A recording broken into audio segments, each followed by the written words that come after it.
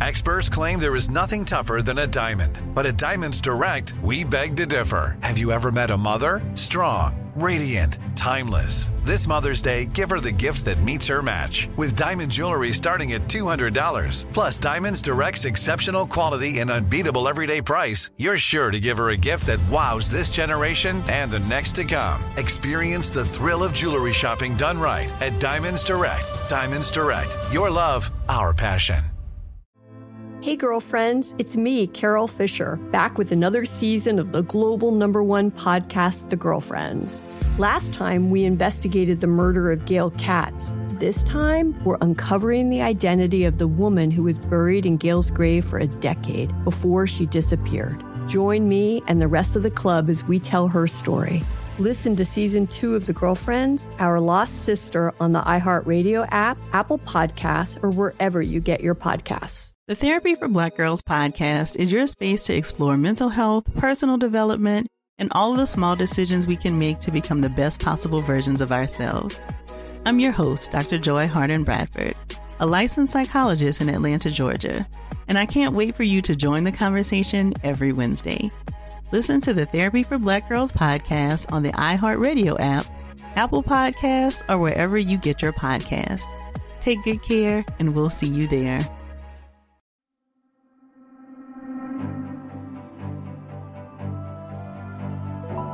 Welcome to the Psychology Podcast, where we give you insights into the mind, brain, behavior, and creativity. I'm Dr. Scott Barry Kaufman, and in each episode I have a conversation with a guest who will stimulate your mind and give you a greater understanding of yourself, others, and the world we live in.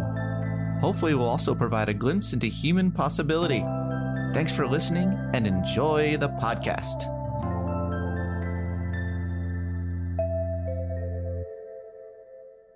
Today, it's great to have Geoffrey Miller on the podcast.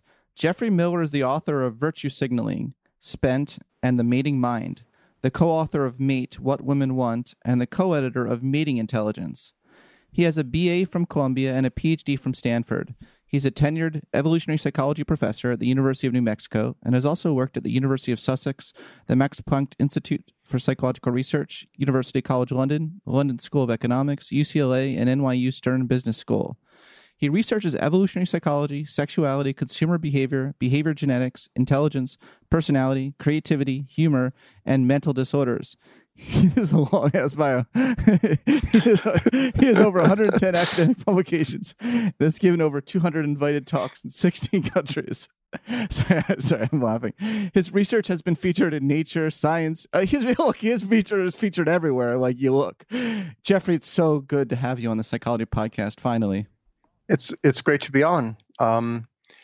We've been kind of kicking around a lot of these ideas for a long time. You were a contributor to that Mating Intelligence volume a long time ago. So, we've been pals and colleagues for ages, and it's great to finally be on your show. I have so much to talk about. When I was doing prep for this, I was looking in the archives at a lot of your older work, and I was able to start to see these larger patterns and threads and that have weaved through your career. And it's going to be very, very interesting to talk to you about this and also discuss things we might not agree on, but I don't think it'll get too, in the Venn diagram, like non-overlapping. But okay, so I want to just start off by talking about the ideas in the Mating Mind, because you're approaching a 10-year anniversary. Is that correct on that book? It's actually a 20th anniversary. 20? Oh my gosh, we're old. I know, it's crazy. So 20 years ago, I published this crazy book called The Mating Mind, How Sexual Choice Shaped the Evolution of Human Nature, which I wrote in the late 90s, and it was based on my original Stanford PhD that I wrote way back in sort of 90 through 94. Wow. So it's ideas that have been out there for a while. So that book had a lot to do with signaling theory. And signaling theory seems to be a very prominent theme in your career, and you applying it now in lots of really interesting ways we'll get to regarding politics and ideologies and virtue signaling. But that idea of morality as signaling was one tiny part in the Mating Mind, part of a broader framework. I mean, you talk about a lot of things. You talk about morality. When I read that book, I started to see the whole world in that way. Everywhere I looked, I was like, oh my gosh, we're all just these signaling animals, and it almost drove me insane. So thanks, by the way, for almost at a certain point in my life, almost had a nervous breakdown because I was like, what's real anymore? But I thought you could talk about your earlier work that led to the mating mind on signaling theory and the handicap principle and all these cluster of ideas that led up to the mating mind, because I think that'll provide a really good foundation for your newer research. Yeah, I think signaling theory was one of the big red pills that I've had to absorb in life. And I got into it a little bit when I started studying sexual selection way back in grad school at Stanford. And I was fascinated by sexual selection as a process. Animals choosing their mates for certain traits, and then the traits evolving not because they're useful necessarily for survival, but just because they're attractive and or they convey credible information about the individual's good genes or good behavior or good brain or whatever. And so in sexual selection, a lot of the signaling is kind of sexual signaling. It's for sexual attraction. But then after I kind of wrapped my head around that, I got deeper into the kind of game theory of signaling. So I spent 4 years working in an economics department at University College London, where all of my colleagues did evolutionary game theory. And they were trying to figure out in animals and humans, between institutions, how do people strategize? How do groups strategize? How do you do things like signal, maybe in geopolitics, if you violate our sovereignty in some way, we are going to do military force against you.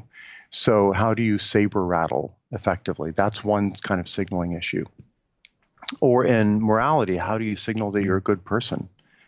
Whether it's attracting a potential mate or attracting a colleague or signaling to professional colleagues that you're reliable and trustworthy as a scientist, any of that.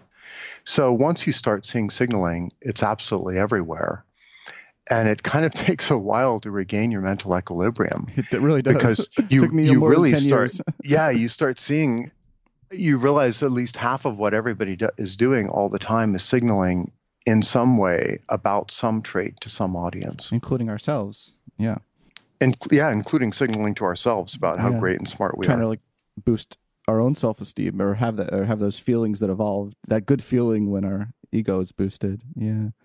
Well, okay, so can you connect signaling theory to sexual selection and talk a little bit about how the mating mind offered an alternative perspective on the evolution of our cognitive characteristics and particularly creativity that wasn't up to that point wasn't represented in the literature? So the traditional thinking about the evolution of human intelligence and creativity and language and all these amazing distinctive traits that we have is that those traits were useful under prehistoric conditions, mostly for survival or for living in groups, for hunting, gathering, avoiding predators, making allies, or helping a group to compete against other groups. And I think there's a lot of legitimacy to certain aspects of the human mind being good for those things, absolutely. But I was struck that there's a lot of stuff that people do in many domains like art and music and humor and creativity, and particularly in courtship, where it's really hard to figure out a kind of pragmatic survival payoff for a lot of those activities, like doing elaborate cave paintings or dancing around a campfire for hours on end to a rhythm, or telling funny stories to your clansmates. What's that all about? And it seemed from the anthropologists, and also just from my personal experience, to be honest, that a lot of the payoffs for that were sexual. They were getting potential mates to pay attention to you. And sexual selection theory is basically a theory of how those incentives for good courtship get compiled over hundreds of generations or thousands of generations into things like bird plumage or gibbon song or whale song or bird song, or all of these amazing signals that animals give to each other. And I thought humans must do a lot of this as well. And yet, in the academic literature on human evolution, these signaling incentives for doing amazing creative things seem, I thought, to have been neglected. So that was kind of the genesis of the Mating Mind book idea. How did you come to that realization? I think the realization was a combination of, my own personal experience in grad school. I've always been very sapiosexual. I've always been interested in smart women and smart women who appreciated smart men. And you go very meta when you're a psych grad student. You've had this experience, no doubt. You read all this academic theorizing, and then you think, how does this apply in my real life to my relationships? And I thought, you can read, the sociobiology and the evolutionary psychology as it existed when I started grad school in the late 80s. And it was really great on a lot of points. We already had a pretty good idea about why certain things are physically attractive. We had a pretty good idea about how people trade goods and services and do reciprocal altruism and why we scratch each other's backs. But it seemed like we had a huge gap where human courtship should be that was not being analyzed very well. And I thought, we're good at explaining why people are initially attracted to each other in the first few seconds of seeing each other and assessing visual cues or assessing status. But we're not really good at explaining why people actually fall in love with each other. Once they talk, once they get to know each other, once they spend hours or days or weeks with each other. And when you feel like, oh, wow, this person really gets me. She laughs at my jokes. She makes me laugh. She's cool. She has talents. And she feels the same way about me. That, to me, is the heart of romantic courtship. And I thought, we are not the first generation to do this. This has been happening thousands of generations, and it's left its evolutionary imprints on our brains. Sure, that must have had an impact in sculpting our traits. And our motivation to express those traits. Can we talk about some common misconceptions of your theory? Because I think that's almost as important as discussing your theory itself. So can you talk a little about the difference? Because this is a lot of people don't talk about this distinction between proximal and distal causes. Yeah, I think it's really important when you think clearly about signaling to understand that sometimes the best signals are not the most self-conscious signals. Sometimes it's important to have plausible deniability about what you're doing.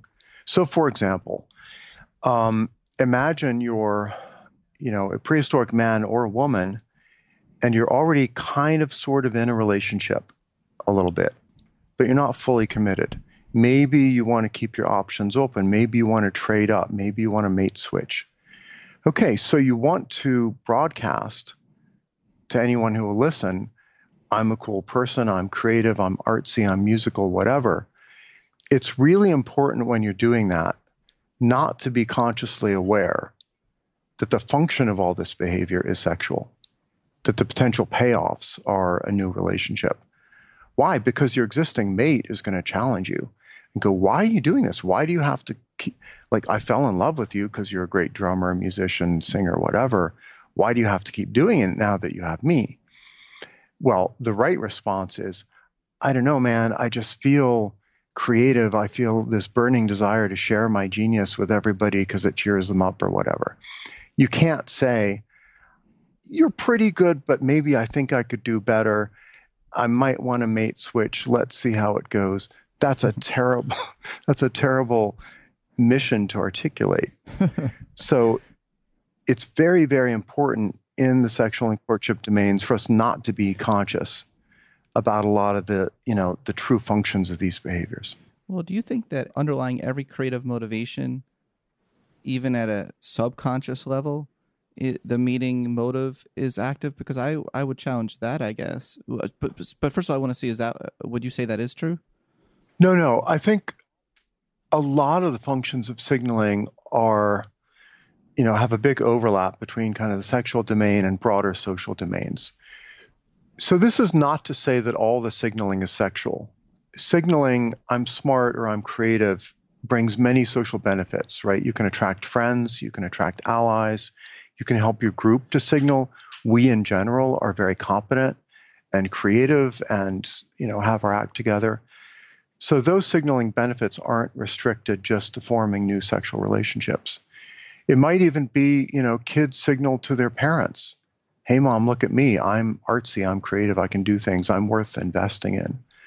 Or we can signal to existing mates, I'm still a valuable mate. I'm still competent. It's worth staying in this relationship with me. So it's not all about acquiring new short-term mates.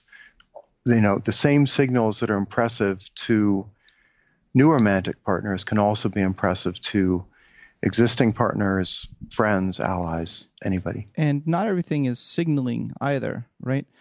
So, for instance, I'm just thinking of what about the painter who has a great intrinsic motivation for what they're doing, gets such joy from painting, is not actually interested in even sharing it with the world. Let's say they keep it in their cupboard for years. Now, it doesn't seem to me in that situation there's either a mating motive active nor a signaling. Yeah, I think this really is a case where it's crucial to understand this proximate versus ultimate distinction, that the evolutionary reasons why we're able to do something, you can track what were the fitness payoffs for that over the last few thousand generations. And the proximal motives are, why am I doing this right now under these particular conditions? And the proximal motives are going to be mixed up with a lot of other things that are going on. So you might have, let's say, a high degree of creative genius, but also a high degree of introversion and shyness. And you would kind of love for people to appreciate your creative displays, but you don't quite have the social outgoingness or the social skills to convey them in public effectively. And this is the tragedy of the introverted genius. Yeah. Right. And that doesn't mean that, the capacity for creativity wasn't shaped for signaling. It just means you're not a very good signaler.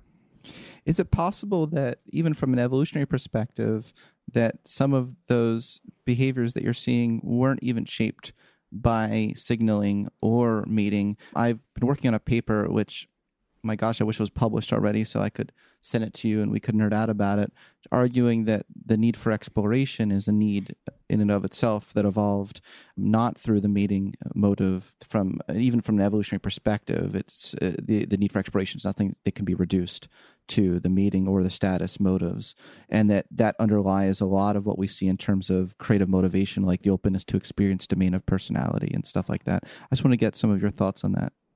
Yeah, so when I teach my undergraduate seminar on human emotions, we spend a whole week on the so-called cognitive emotions, like curiosity and awe, and all these things that seem to be there to motivate exploration of new landscapes, new social relationships, new ideas, new worldviews, and so forth. And I think a lot of those cognitive emotions do drive a lot of creative behavior.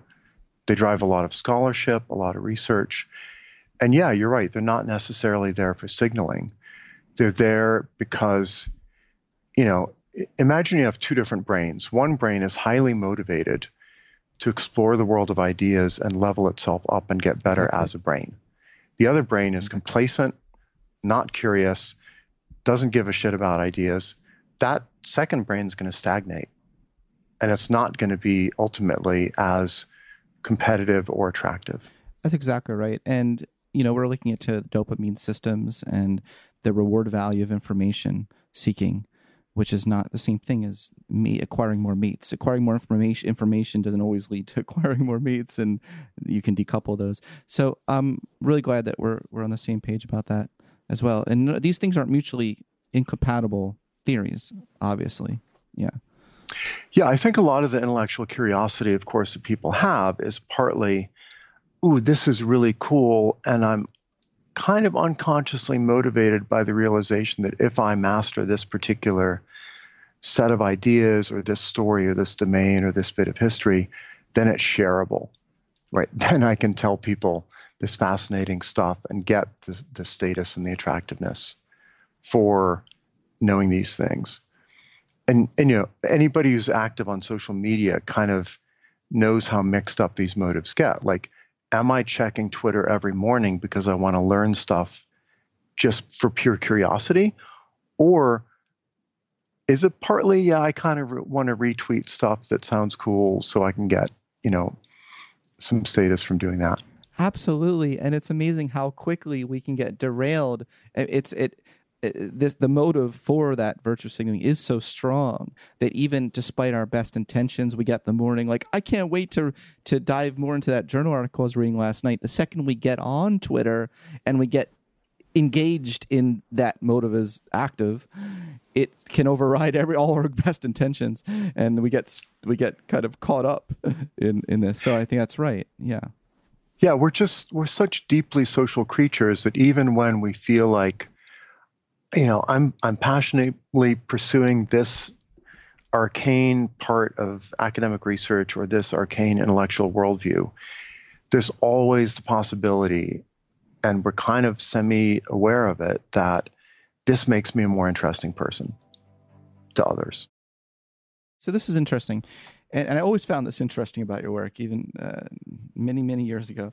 The connection between social rewards and sexual selection. Now, do those two always have to be coupled with each other? Because we are social animals. We are. Roy Baumeister has showed this brilliantly in a lot of his writings, and he doesn't necessarily link it to the meeting. Ultimately, from an ultimate perspective, do all of our social interactions from an evolution perspective, are you arguing there are sexual selection benefits? I think the bottom line is often sexual selection. So, and I do push a little bit on the people who emphasize things like social competition or status, right? And the thing to ask always is, how exactly do you cash out your alleged fitness benefit into survival or reproduction? Okay, so status is not an intrinsic evolutionary reward. You don't automatically spread your genes just because you get status. Okay, it has to cash out into higher status people survive better, or their blood relatives survive better, or they get more mating opportunities and more kids, or their kids survive better. Someone has to like you. It has to, go down to the bottom line, just in a corporate earnings statement.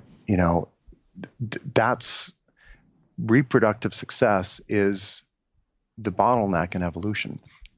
So what frustrates me about a lot of the social selection theories about the evolution of the human mind are they don't actually connect the dots fully from making friends and influencing people and attaining social status into ...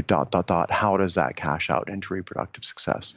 Well, you could see how it cashes out in terms of natural selection or survival. Yeah. So, right? And absolutely, yeah. Higher status people do tend to survive epidemics and famines and natural disasters better because they have better social networks that are more supportive. And absolutely, you can connect those dots in that way. But I haven't seen as much work on that as I would like. Even from an evolution perspective, at all, you're saying? Yeah, even among evolutionary psych people. Yeah, let's do more work on that. We are such a social species, and I've been interested in Mark Leary's work, showing that our feelings of self-esteem track our perceptions of social value, like the sociometer theory. I've always wanted to see more of an evolutionary tie-in to the sociometer theory, and I think it's so naturally connected, right? It's so important clinically also that if people are depressed or anxious or they feel like they're losers or they're not valuable or they're having suicidal ideation, a lot of that is the feeling like I'm not being valued sexually or socially in a group that matters to me. And I think a lot of clinical psychology could really benefit from a clear understanding of that sociometer idea that people really are trying to track how much value do I add to my family and my local group. And if I feel like I'm not adding enough, like that sucks and I feel like a burden. And conversely, happiness and self-esteem and self-respect they're kind of hard to fake to yourself. This is another issue of reliable signaling, that if you're getting credible cues of adulation, appreciation, respect from people who you in turn respect, it's kind of hard to stay depressed if you're getting that on a consistent basis, face to face. For me, throughout my whole academic career, one of the best antidepressants was always going to conferences and giving a good conference talk. If it wasn't a good talk, that's like even worse. But you know this, just meeting people and finding people who read your stuff and appreciate it, it's a huge boost. It's a huge boost, but you still, I actually saw a Netflix special with Neil Brennan, who was one of the co-authors of the Chappelle Show, and he gets really personal in that show. I don't know, did you see that special by any chance? No, I didn't. I'm pretty familiar with the Dave Chappelle's stand-up comedy, but Neil Brennan in particular, he really got personal and talked about how he's suffered from depression his whole life and how he would use those ego boosts as a way of overcoming his depression, but there became a point in his life where even that anymore didn't hold it, didn't do it for him, and that really made him rethink his life. I guess when I think about ultimately the most sustainable way to well-being, I don't think about finding ways of pursuing the feeling of self-esteem. I think ultimately of intimate connections. I think of things like finding meaning in things that don't necessarily bring you an ego boost, but that give you meaning in and of themselves. I think of other things, but your point is still very valid that we still can get these momentary boosts. We evolved in such a way, but ultimately they're fleeting, right? Well, I think there's ego boosts and then there's ego boosts, right? There's different kinds of adulation. So, if you're in a long-term relationship with someone you respect a lot and they give you an ego boost, that's kind of a qualitatively different thing than just a big crowd clapping after you give a cloak-wham, right? And I think to some degree, everybody needs a healthy mixture of those. They need the respect from intimate relationships, from blood relations, from their own kids, from their parents, from their neighbors, but also from the broader community. And I think if you have that sort of healthy mixture of, adulation that's kind of a mile deep from people who've known you for years, but also a mile wide from people who are just getting to know your ideas and like them, that's really powerful. I love that. But a lot of people kind of over-specialize in like getting just one or just the other. I love that. That's a main point of my new book, Transcend. Sorry to be the guy who just plugged his new book, but it really is relevant in the sense that my argument in that book is really for integration of these evolved needs.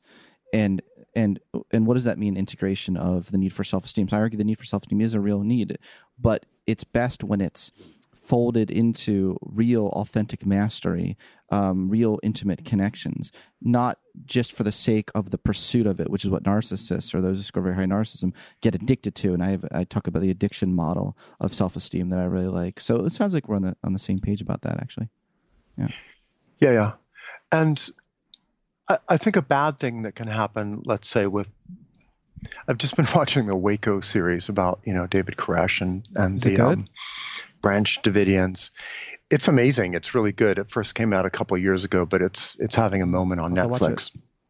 And cult leaders have always kind of fascinated me because, they often have a pretty high degree of sociopathy and Machiavellianism and ability to influence people. But I think what can happen is you get in this trap of finding followers who you manipulate very effectively, but who you don't really respect. So you're getting cues of adulation from people who kind of suck. And that can actually be very alienating. I think the same thing can happen with stand-up comedy, that if you've done a routine dozens of times and you know exactly how to time the punchline to get exactly this kind of laugh, it's like playing a keyboard. It's like you're not even interacting with real humans. You just have created a kind of stimulus response loop. And you end up with a kind of contempt for the audience because you know how to play them and influence them and make them laugh almost too well. And it starts to feel kind of fake. Does that make sense? 1,000%. And I think I see a natural linkage there between that and the pickup artist community and why so many of them have reported feeling depressed after getting into that community. And I know you've done work on this, so I was wondering if you could talk about this a little bit. You wrote a book with Tucker Max, right? I thought you could talk a little bit about that. What is the pickup artist community? What is a better route to sustaining it? And why might it be, linking to what you just said, if you do go through all the motions, and yes, maybe you can attract mates, but you start to lose your soul at a certain point in a more poetic way than maybe you would frame it. But do you see what I'm saying? Yeah. Can you talk about that? Yeah, I kind of first got fascinated with the whole pickup artist manosphere red pill community maybe 15 years ago. My first exposure, I guess, was David D'Angelo, aka Eben Pagan, who's still a close friend of mine, who did a book and video series called Double Your Dating. He actually flew to Albuquerque, 15 years ago to talk with me, and he was very keen to learn about evolutionary psychology and mating and courtship and dating and romantic love, and how do you apply all these Darwinian insights to, attracting women if you're a single guy.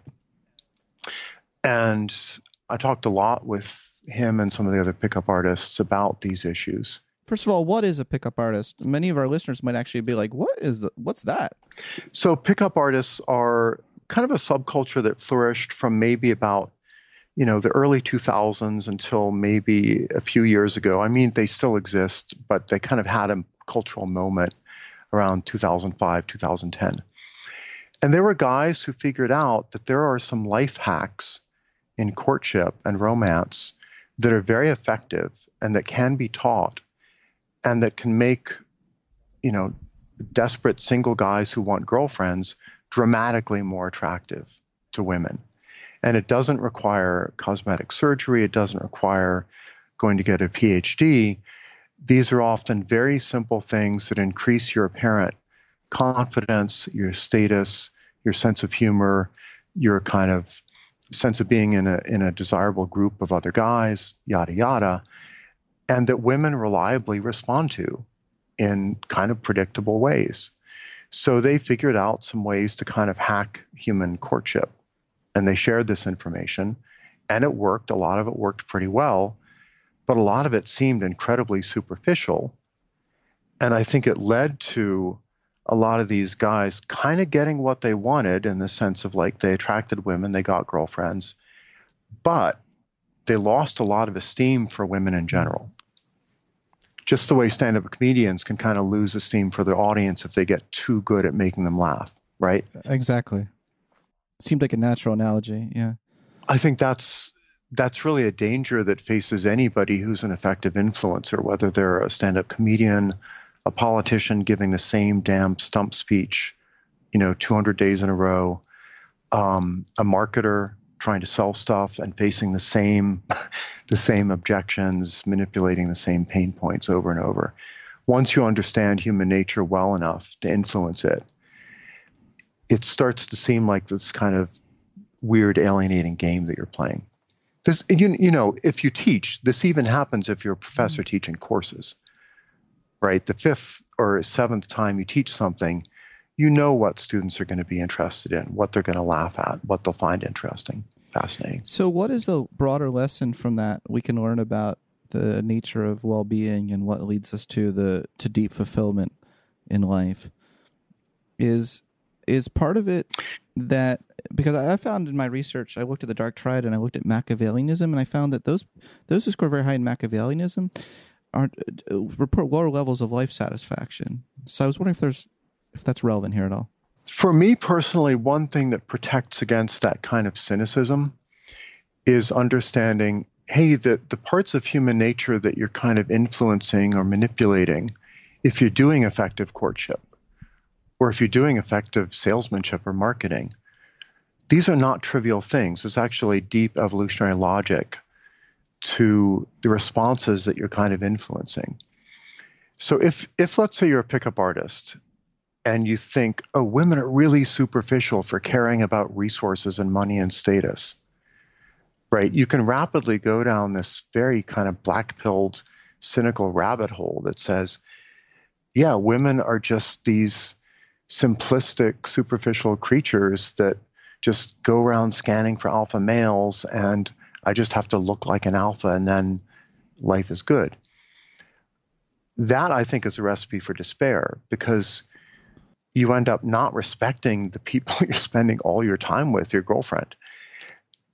If instead you take a step back and you get this evolutionary perspective that says, here are the reasons why an interest in status and popularity and fame and genius are actually really deep and not at all superficial. And there's a hidden logic to why women care about this. And they embody, their own form of genius in their mate choice for caring about these things. And once you really get that, I think it's a powerful way to counteract that cynicism. Yeah. Does that make sense? It does, and I think more needs to be written about that. Okay, so out of the 436,000 topics identified we could talk about today, I'll just pick, how about this one? Humans are ideological animals. I thought that was a really interesting statement you said in your book. Can you talk a little about how humans are ideological animals and how that relates to virtue signaling in politics? I know that's a topic you've been interested in since the mid-1990s.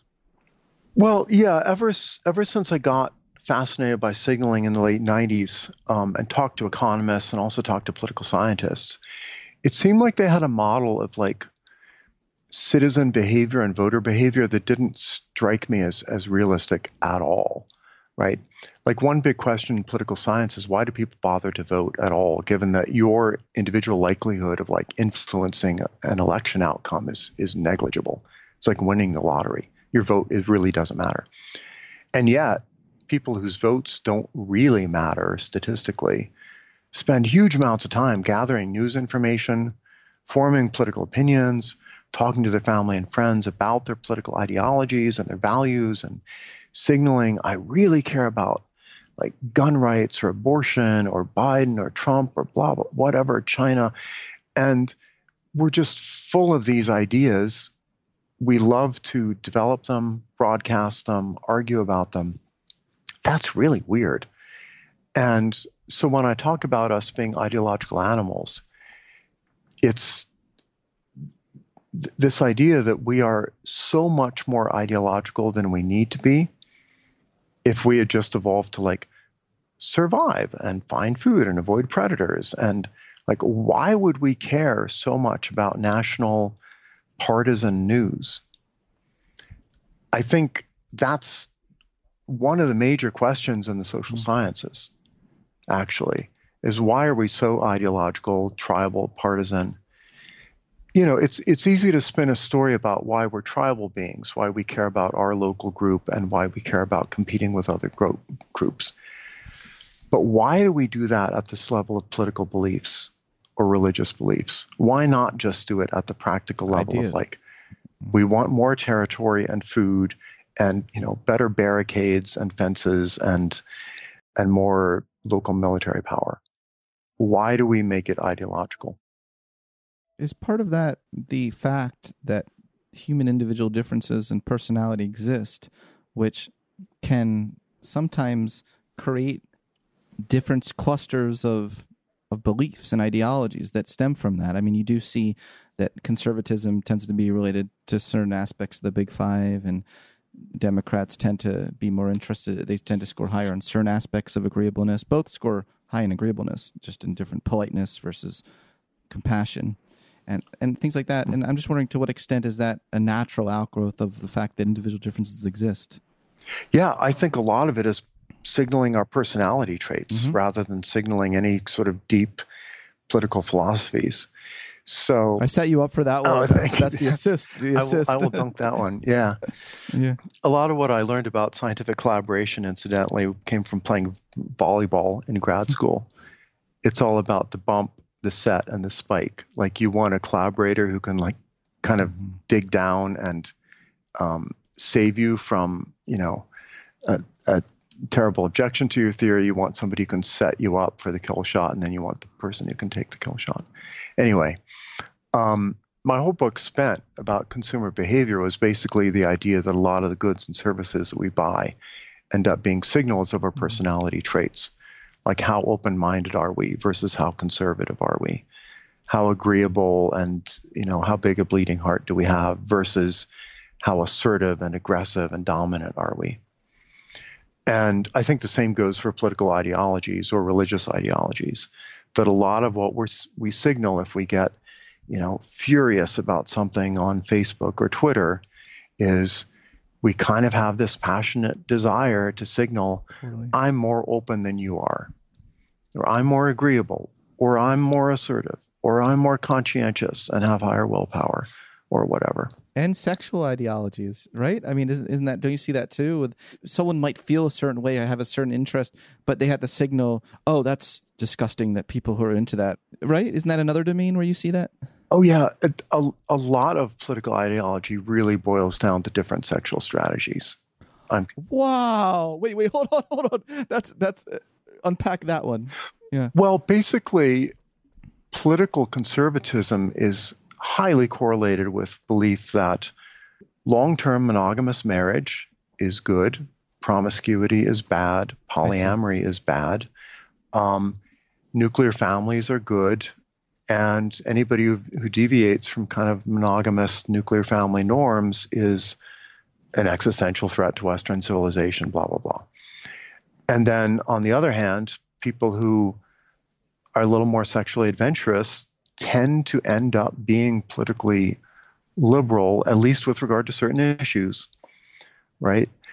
And people like me who are kind of patchwork centrists, who have I've got a libertarian streak, I've got a neo-reactionary streak, I've got a socially progressive streak.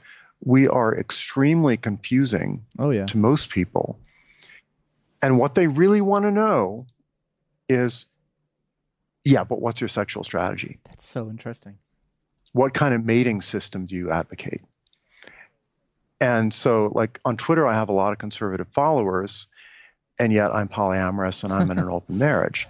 And this is extremely confusing to them. They're like, but Miller, you like traditionalist representational art, you like traditional architecture, you love Western civilization, you like the ancient Greeks and Romans. How on earth can you be polyamorous? Because they're seeing politics through this sexual strategies lens. I keep going back to the idea, though, that not everything is signaling. And it can become a bit maddening trying to, if you're someone who's generally good faith, you care about this. What am I actually signaling versus what is it really because I believe it? So, for instance, and I'll tell you something that quite frankly does annoy me. Sometimes I will genuinely feel anger over something that really does upset me. Right? Not everything is virtue signaling. Is that right? Oh, no. But I mean, the thing is that this kind of goes back to the proximate versus ultimate distinction, right? That if you're virtue signaling and you're signaling a genuine conviction, a real virtue, right? It feels indistinguishable from genuine moral outrage, because the function of moral outrage is to signal, these are my values. They're rock bottom, non-negotiable values. I'm going to stand up for them. I'm going to challenge people who don't agree with them. And, it really comes full circle. Like, the most effective signals are the most authentic and reliable and heartfelt. I see. That was a great answer to my question. And it did make me realize that it is important to distinguish between cheap talk signaling and reliable virtue signaling. Yeah. And also to make the point, as you do in your book, that virtue signaling explains a lot of good of humanity. And the kind of virtue signaling you're talking about, you're not doing it as a push down or an insult, which is how it's almost exclusively used among certain political circles, to say, oh, that person's just virtue signaling, so we're going to dismiss it. It's possible to have reliable indicators in the sense that you generally have that trait. So I could be virtue signaling compassion and still be a compassionate person. Just because I'm virtue signaling doesn't need to be a put down in the sense that, oh, that person is fake, doesn't actually have, that'd be what you would put in the cheap talk category. Is that right? Is that fair representation? Oh, yeah. This is a huge theme all throughout my little virtue signaling book, and all the essays there is there's cheap talk on the one hand, where you just slap a bumper sticker on your Subaru that expresses your political ideology, but you don't actually do anything about it or donate any time or money to supporting it. And then there's extremely reliable, heartfelt virtue signaling, where you're dedicating your entire life to solving some, huge problem of human or animal welfare. And it's crucial for us to understand it can all be signaling, but that's not to diss it. Some of the best things in life are genuine, heartfelt, reliable signals. So it looks to me like something you're trying to do is strip virtue signaling from its political context and just put it under the microscope as the phenomenon that exists. That's a wonderful but hard thing to do when you're living in this political climate. It's so confusing to people, right? Because I know. Yeah, virtue signaling is a term from the right to critique the left, and I kind of I've been trying to remind people for years that there is a signaling theory that is relevant to understanding virtue signaling, and that not all signaling is bad. In fact, some of the best things in life are a result of signal evolution. And in fact, some of the best things in human ethics and morality and ideology have to do with signaling genuine values in a way that's hard to fake. Exactly. I found the quote from your book. Virtue signaling includes the best of human instincts and the worst of human instincts. So it's an important quote. So let's talk about, I think the natural segue is to effective altruism, and how can one, even sometimes if they are not feeling the emotion, still compute what will be the maximum benefit to people, right? So effective altruists in some ways decouple the feeling of empathy sometimes from the rational calculation of what would actually do the greatest good, right? Yeah, it's the distinction that Yale psychology professor Paul Bloom, that Bloom makes between empathy versus rational compassion. So empathy is sort of, it's a relatively easy state to get into where like, oh, that person or animal is suffering. They're cute. They don't deserve to suffer. I feel bad for them. I want to do something. Okay. And that's nice. That's a nice response, and it can lead to good things, but it has a lot of systemic problems, which is that, for example, you tend to over-focus on isolated examples of like cute, sympathetic things that are suffering rather than broader, systemic problems like, let's say, factory farming or the coronavirus pandemic or, the risk of nuclear war or other things that could affect billions of sentient lives. And so rational compassion is something that the effective altruism movement tries to cultivate. It's something that we talk a lot about I have a psychology of effective altruism seminar that I've taught 3 times now for undergrads. And we talk a lot about all these different emotions that come into play when you're trying to do good. And that, humans are not very well adapted to doing good effectively in large-scale modern civilizations that face weird new, global catastrophic risks like viral pandemics or artificial intelligence or nuclear war or, climate change or stuff like that. Yeah, I did find your linkage between effective altruism and existential risks and threat very convincing, very interesting.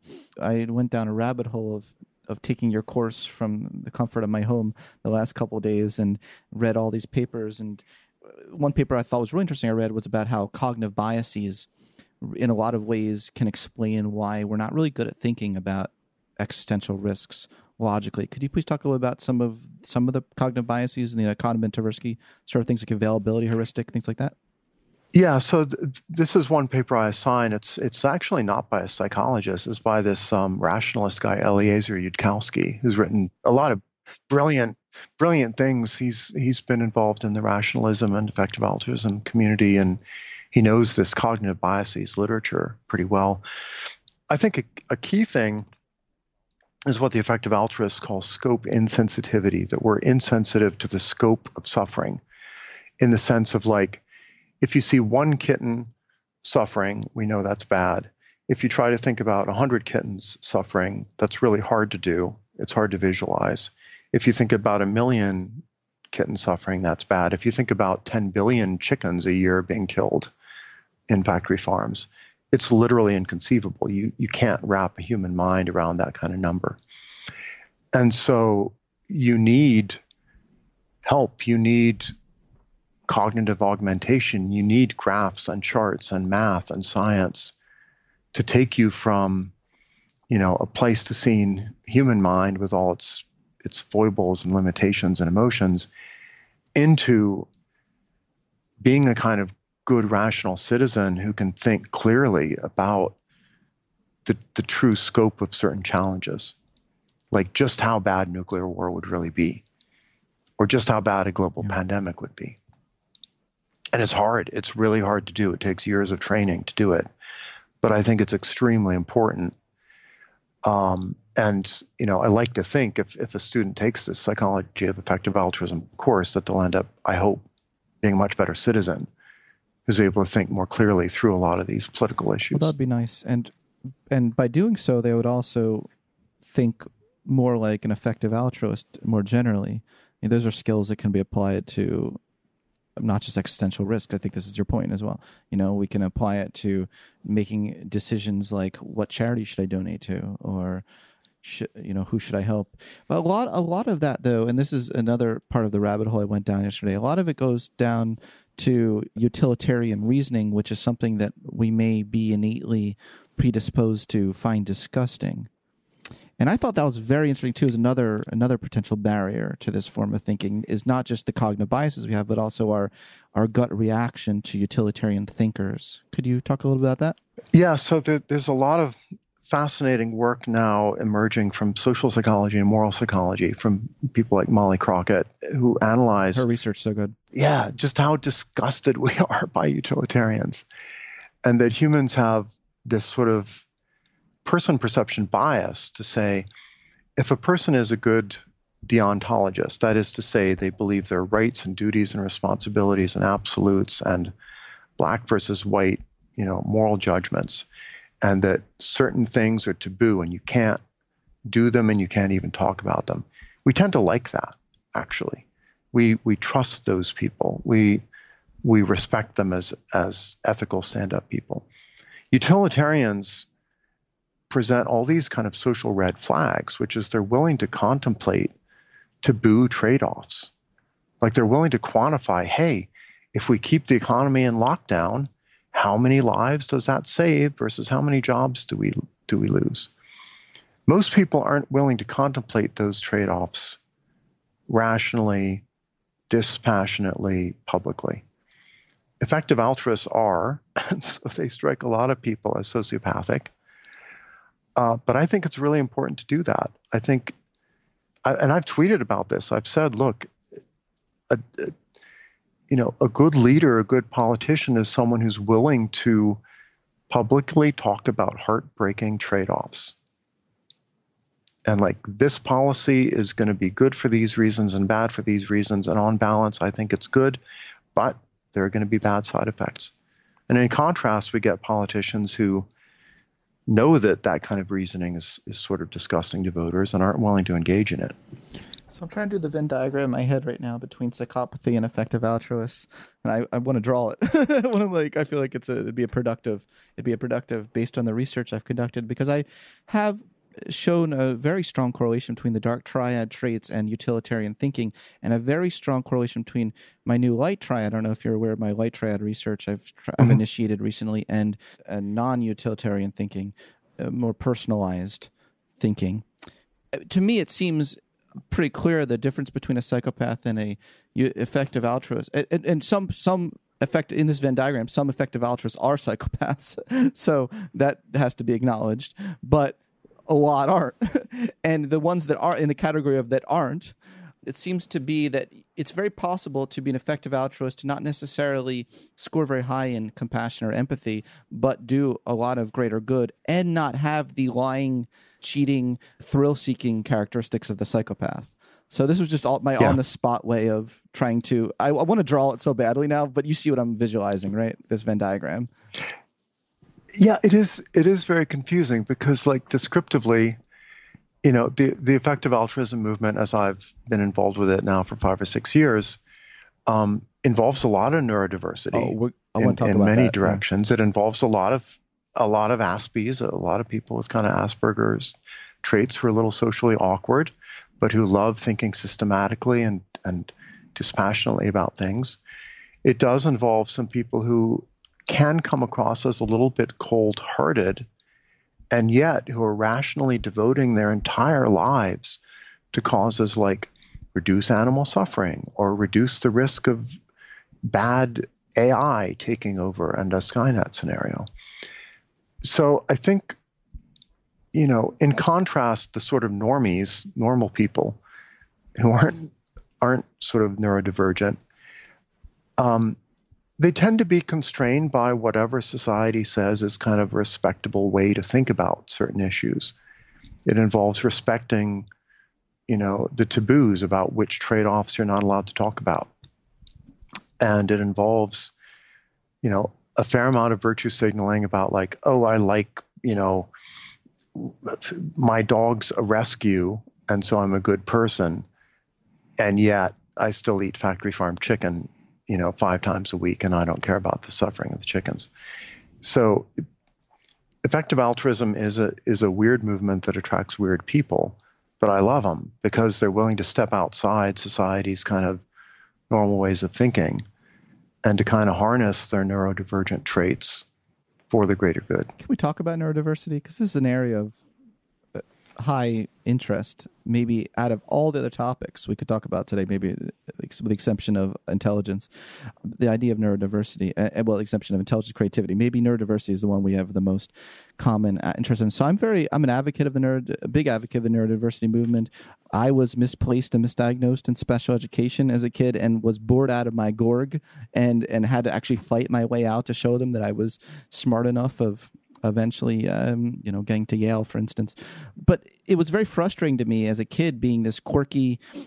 What was my charge? When I looked at all the IEPs, what was the thing that they kept me out of the classes for? It was essentially my awkwardness. I mean, that was it. Like my social awkwardness and my just asking weird questions.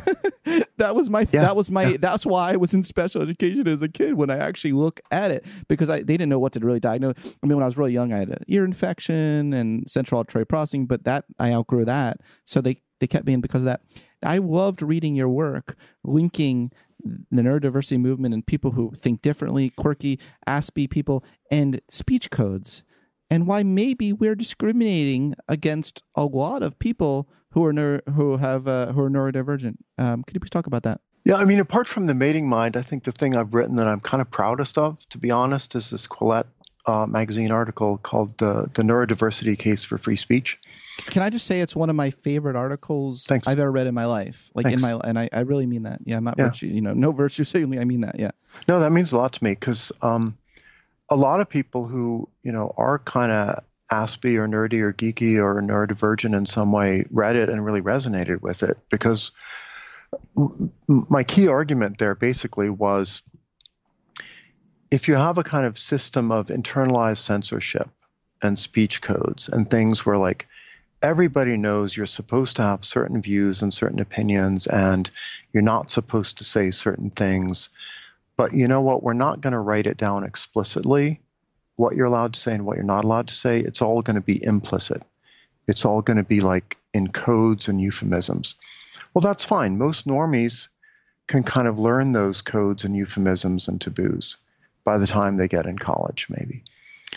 But people who are a little Aspie literally can't read between the lines in that way. They literally can't understand, like, well, why is this taboo? Why can't I talk about this? And that means if you have a system of kind of expected self-censorship and speech codes and like things you're not supposed to say because otherwise it's hate speech or it's offensive or you should be canceled if you say it, that is intrinsically discriminatory against Aspies and other people who are neurodivergent, because you're literally asking them to do something they can't cognitively do, which is understand your ideological euphemisms and taboos that you never even state explicitly. And it's very important to point out that we're not saying, and I don't believe you're saying, that anyone can really use their neurodiversity as an excuse for being an asshole.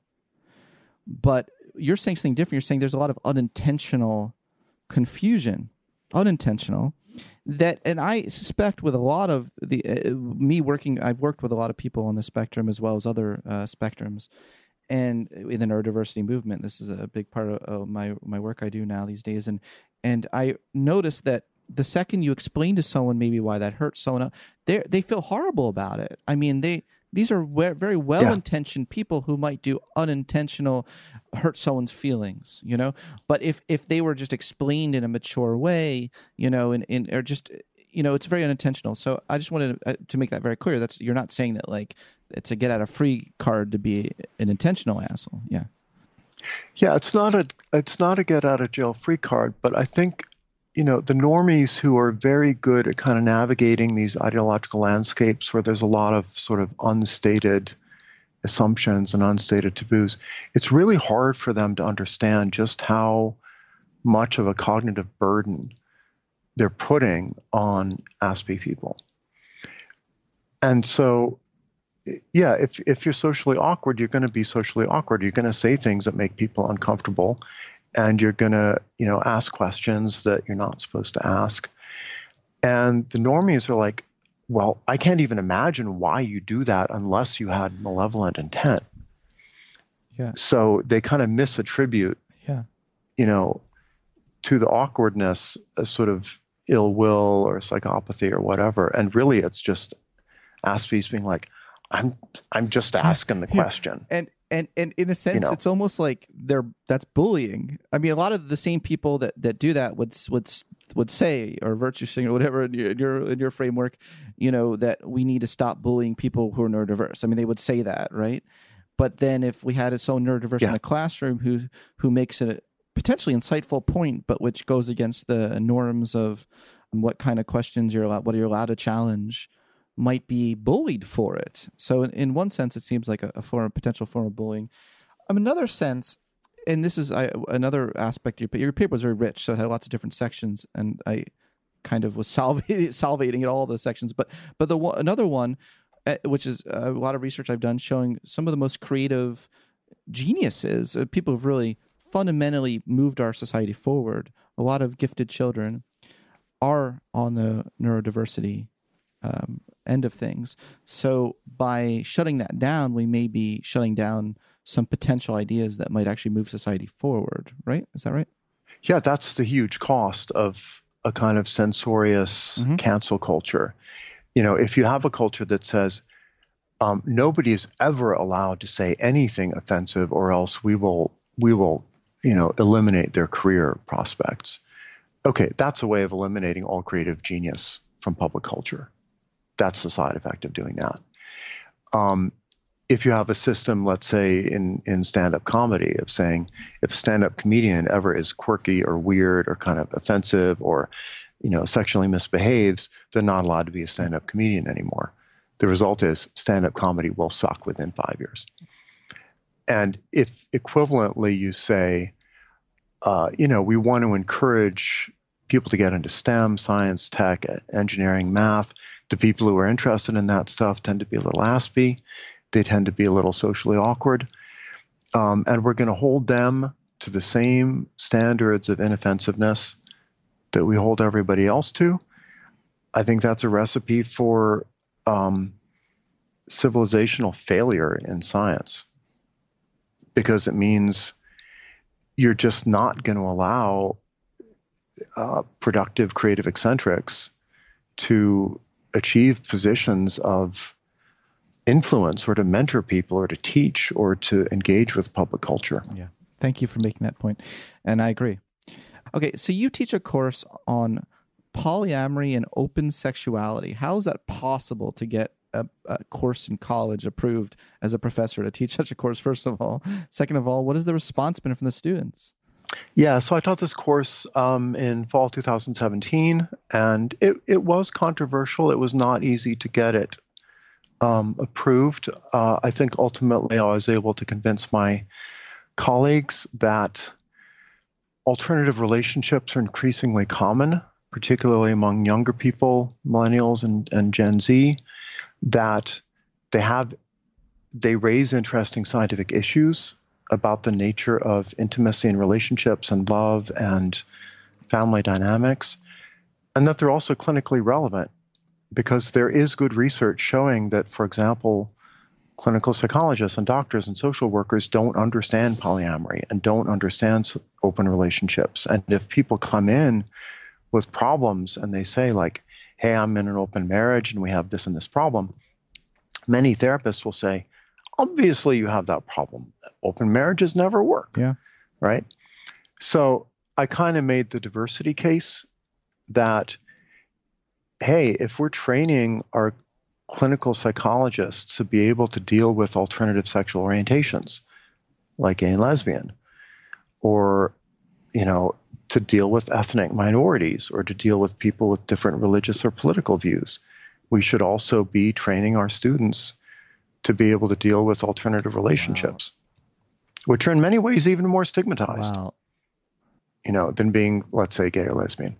I really see, it's so obvious to me, this overarching pattern of the way you think. So, within that domain, you're like, well, if we say we care about these forms of diversity, we should care about these. And the same thing with neurodiversity. You're saying, like, there's so much talk about racial, ethnic diversity and hiring practices, and as well as sex and gender, and those things, yes, they're important, but let's not neglect other forms of diversity as well, like neurodiversity. So yeah, we're extending the, and I feel like I have the same mission, as well, in extending all these different things. So that's great. So you have this, because I'm really curious, is monogamy natural from an evolutionary point of view? I'm very curious about that question.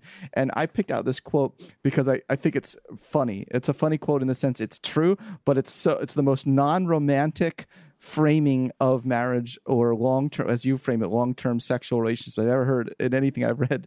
But you say, in game theory terms, such relationships, and you're referring to long-term sexual relationships, such as marriages, are iterated, mixed motive games with very complex conflicts and confluences of interest, many possible equilibria, and incomplete information about the other player's possible tactics and preferences.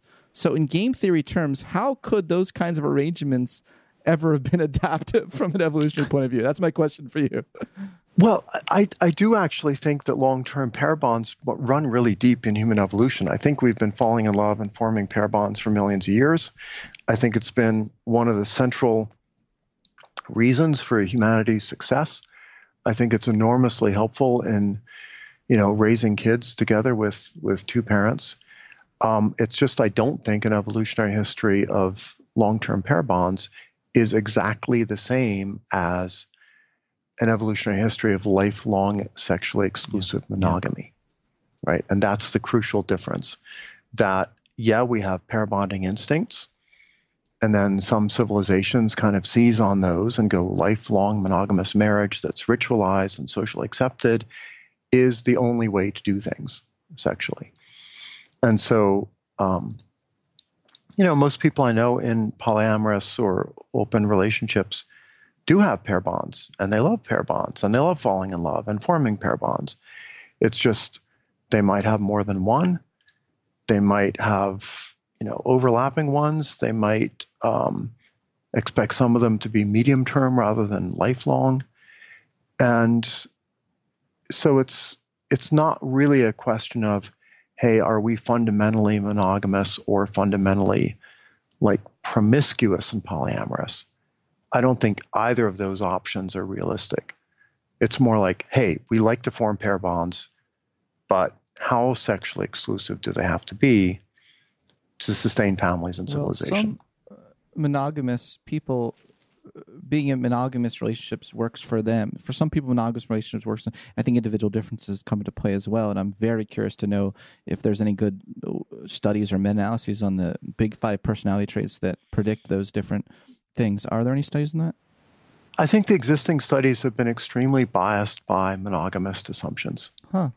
And I think that's a big in fact, my own writing about this until a few years ago was pretty imbued with a lot of monogamist assumptions. So, like, when I read The Mating Mind again now, 20 years later, some of it is kind of painful to read, because I'm like, I would have written this really differently if I'd understand polyamory. So let's say in evolutionary psychology, for example, you tend to get one dimension of individual differences we talk about is sociosexuality. So if you score high on so-called sociosexuality, you tend to be more interested in casual, short-term mating, shorter-term relationships, more casual relationships. You don't tend to be as interested in long-term monogamous relationships. You score low on sociosexuality, you tend to be a good, monogamous, marriage-oriented, nuclear family kind of person. Well, that's fine, but where do you put ethical polyamory in there, right? Ethical polyamorists aren't actually very interested in casual, short-term, like Tinder hookups. But they're also not interested in sexually exclusive lifelong marriage. So it's hard to shoehorn them into this single dimension of individual differences. That's such a good point. And yeah, so I think we just need more research that kind of integrates, the evolutionary psychology and mating strategies and the kind of growing literature on alternative relationships. That literature is really only about 5 years old on polyamory and open relationships. So what can monogamous people learn from poly people and vice versa? I think a huge amount, and I'm actually working on a book that's kind of focused on this. Polyamory, I think, is real. It's growing. It's increasingly popular among young people. A lot of young people are doing it badly, and they're doing it in a way that assumes we're blank slates, and that jealousy is a social construct, and that pair bonding is unnatural. I think there's a lot of delusional, horrible, bad poly out there. But I think there's also amazing examples of people who are really expert level polyamorists who have a lot to teach, even if you hate polyamory, even if you think it's unethical. Things like, how do you manage sexual jealousy in a relationship? Yeah. It just dawned on me, some people might not even know what polyamory is. Polyamory is, the theory and ethics and practice of having multiple ongoing relationships with the full knowledge and consent of everybody involved. Okay. So it's different from monogamy in that you're having multiple partners. Realistically, usually it's only like maybe you have a primary partner who you're strongly pair bonded to, and you have a couple of kind of secondary partners, and maybe another couple people you see once in a while, like at conferences or when you're traveling. That's usually the way it develops. But the full knowledge and consent of everyone involved is what distinguishes it from cheating. The fact that they're ongoing relationships is what distinguishes it from like casual hookup culture. So the ideal is you're having meaningful, committed, emotionally intimate relationships with more than one person, and they all know about it. And also, crucially, they're free to do the same in their own lives. They're also free to have meaningful, ongoing, emotionally intimate relationships. And so it's different from polygyny, where it's like one alpha male with a harem, or one cult leader marries multiple fangirls or whatever. Because typically the cult leader is not happy for his female mates to have other male mates. So it's a control. Yeah. It's a control thing, and yeah. So that's polyamory in a nutshell. So you're interested in ethical polyamory, and you're writing a book on that. How will ethical polyamory book be different from the very famous book, The Ethical Slut? I like the Ethical Slut book, and it's become kind of the Bible of polyamory. But, it was first published maybe 25 years ago. It's in like its third edition. It's kind of outdated. And it also tends to adopt a fairly evolutionarily naive view of human sexuality, right? It tends to view jealousy as kind of a social construct, a cultural invention. It tends to be a little skeptical about long-term pair bonds as an important part of human nature. It's shot absolutely through with leftist politics in a way that really annoys me.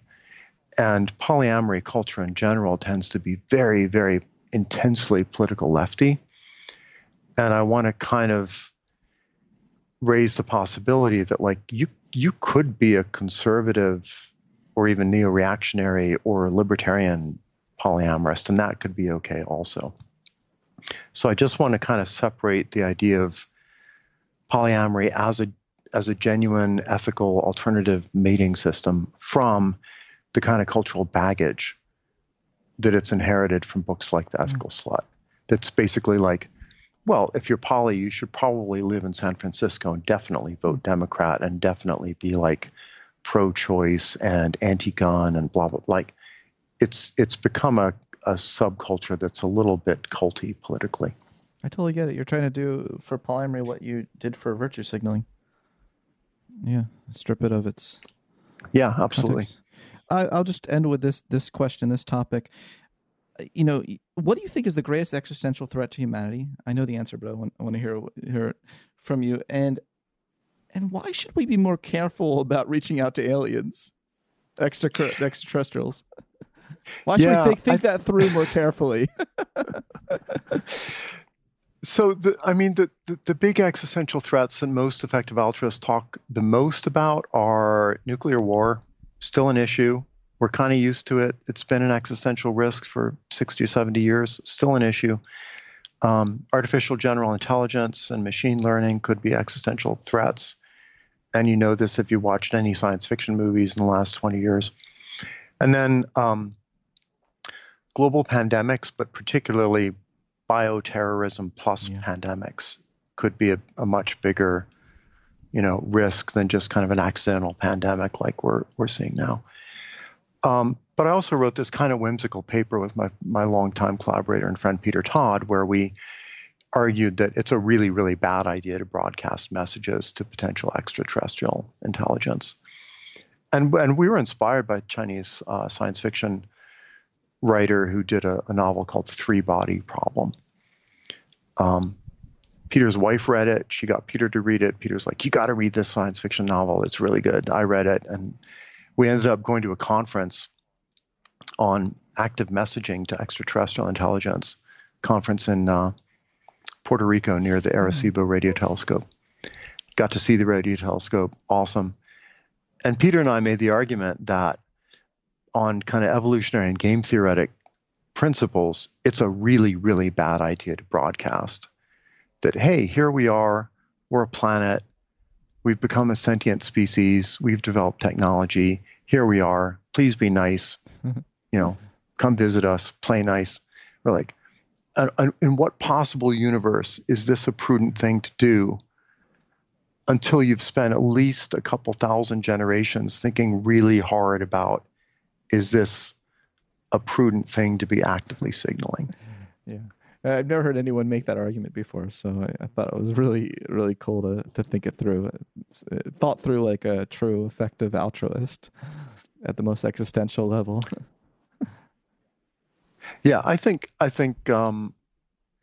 it's kind of an introvert's approach to interplanetary signaling. It's like, unless you're absolutely confident that what you say is gonna,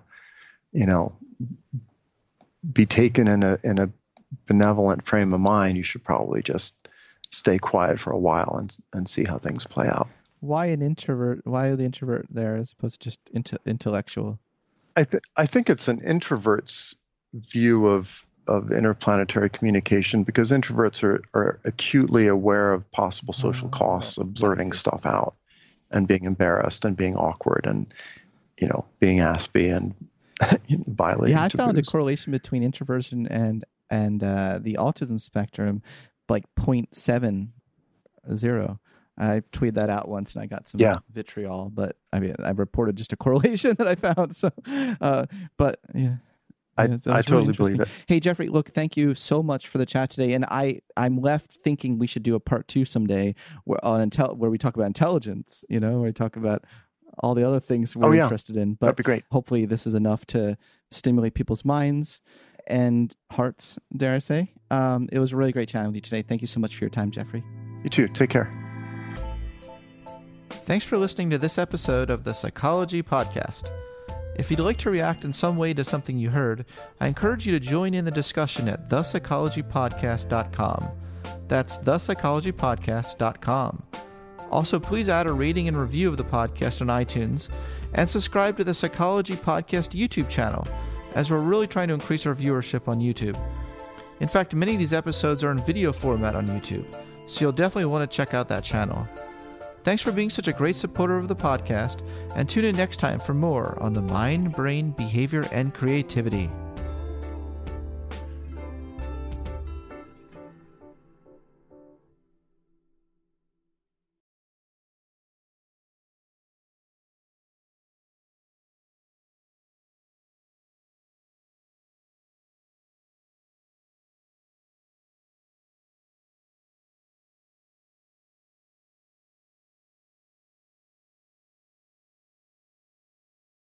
This show is sponsored by BetterHelp. It's a simple truth. No matter who you are, mental health challenges can affect you, and how you manage them can make all the difference. That's why everyone should have access to mental health support that meets them where they are and helps them get through.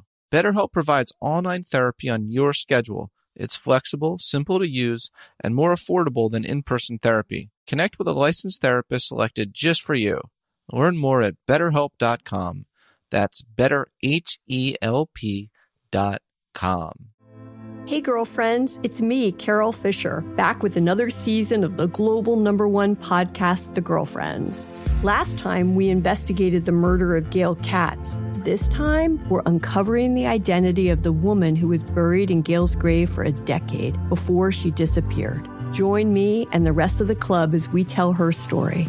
Listen to Season 2 of The Girlfriends, Our Lost Sister on the iHeartRadio app, Apple Podcasts, or wherever you get your podcasts. The Therapy for Black Girls podcast is your space to explore mental health, personal development, and all of the small decisions we can make to become the best possible versions of ourselves.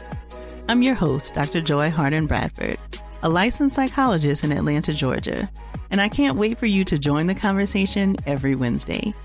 Listen to the Therapy for Black Girls podcast on the iHeartRadio app, Apple Podcasts, or wherever you get your podcasts.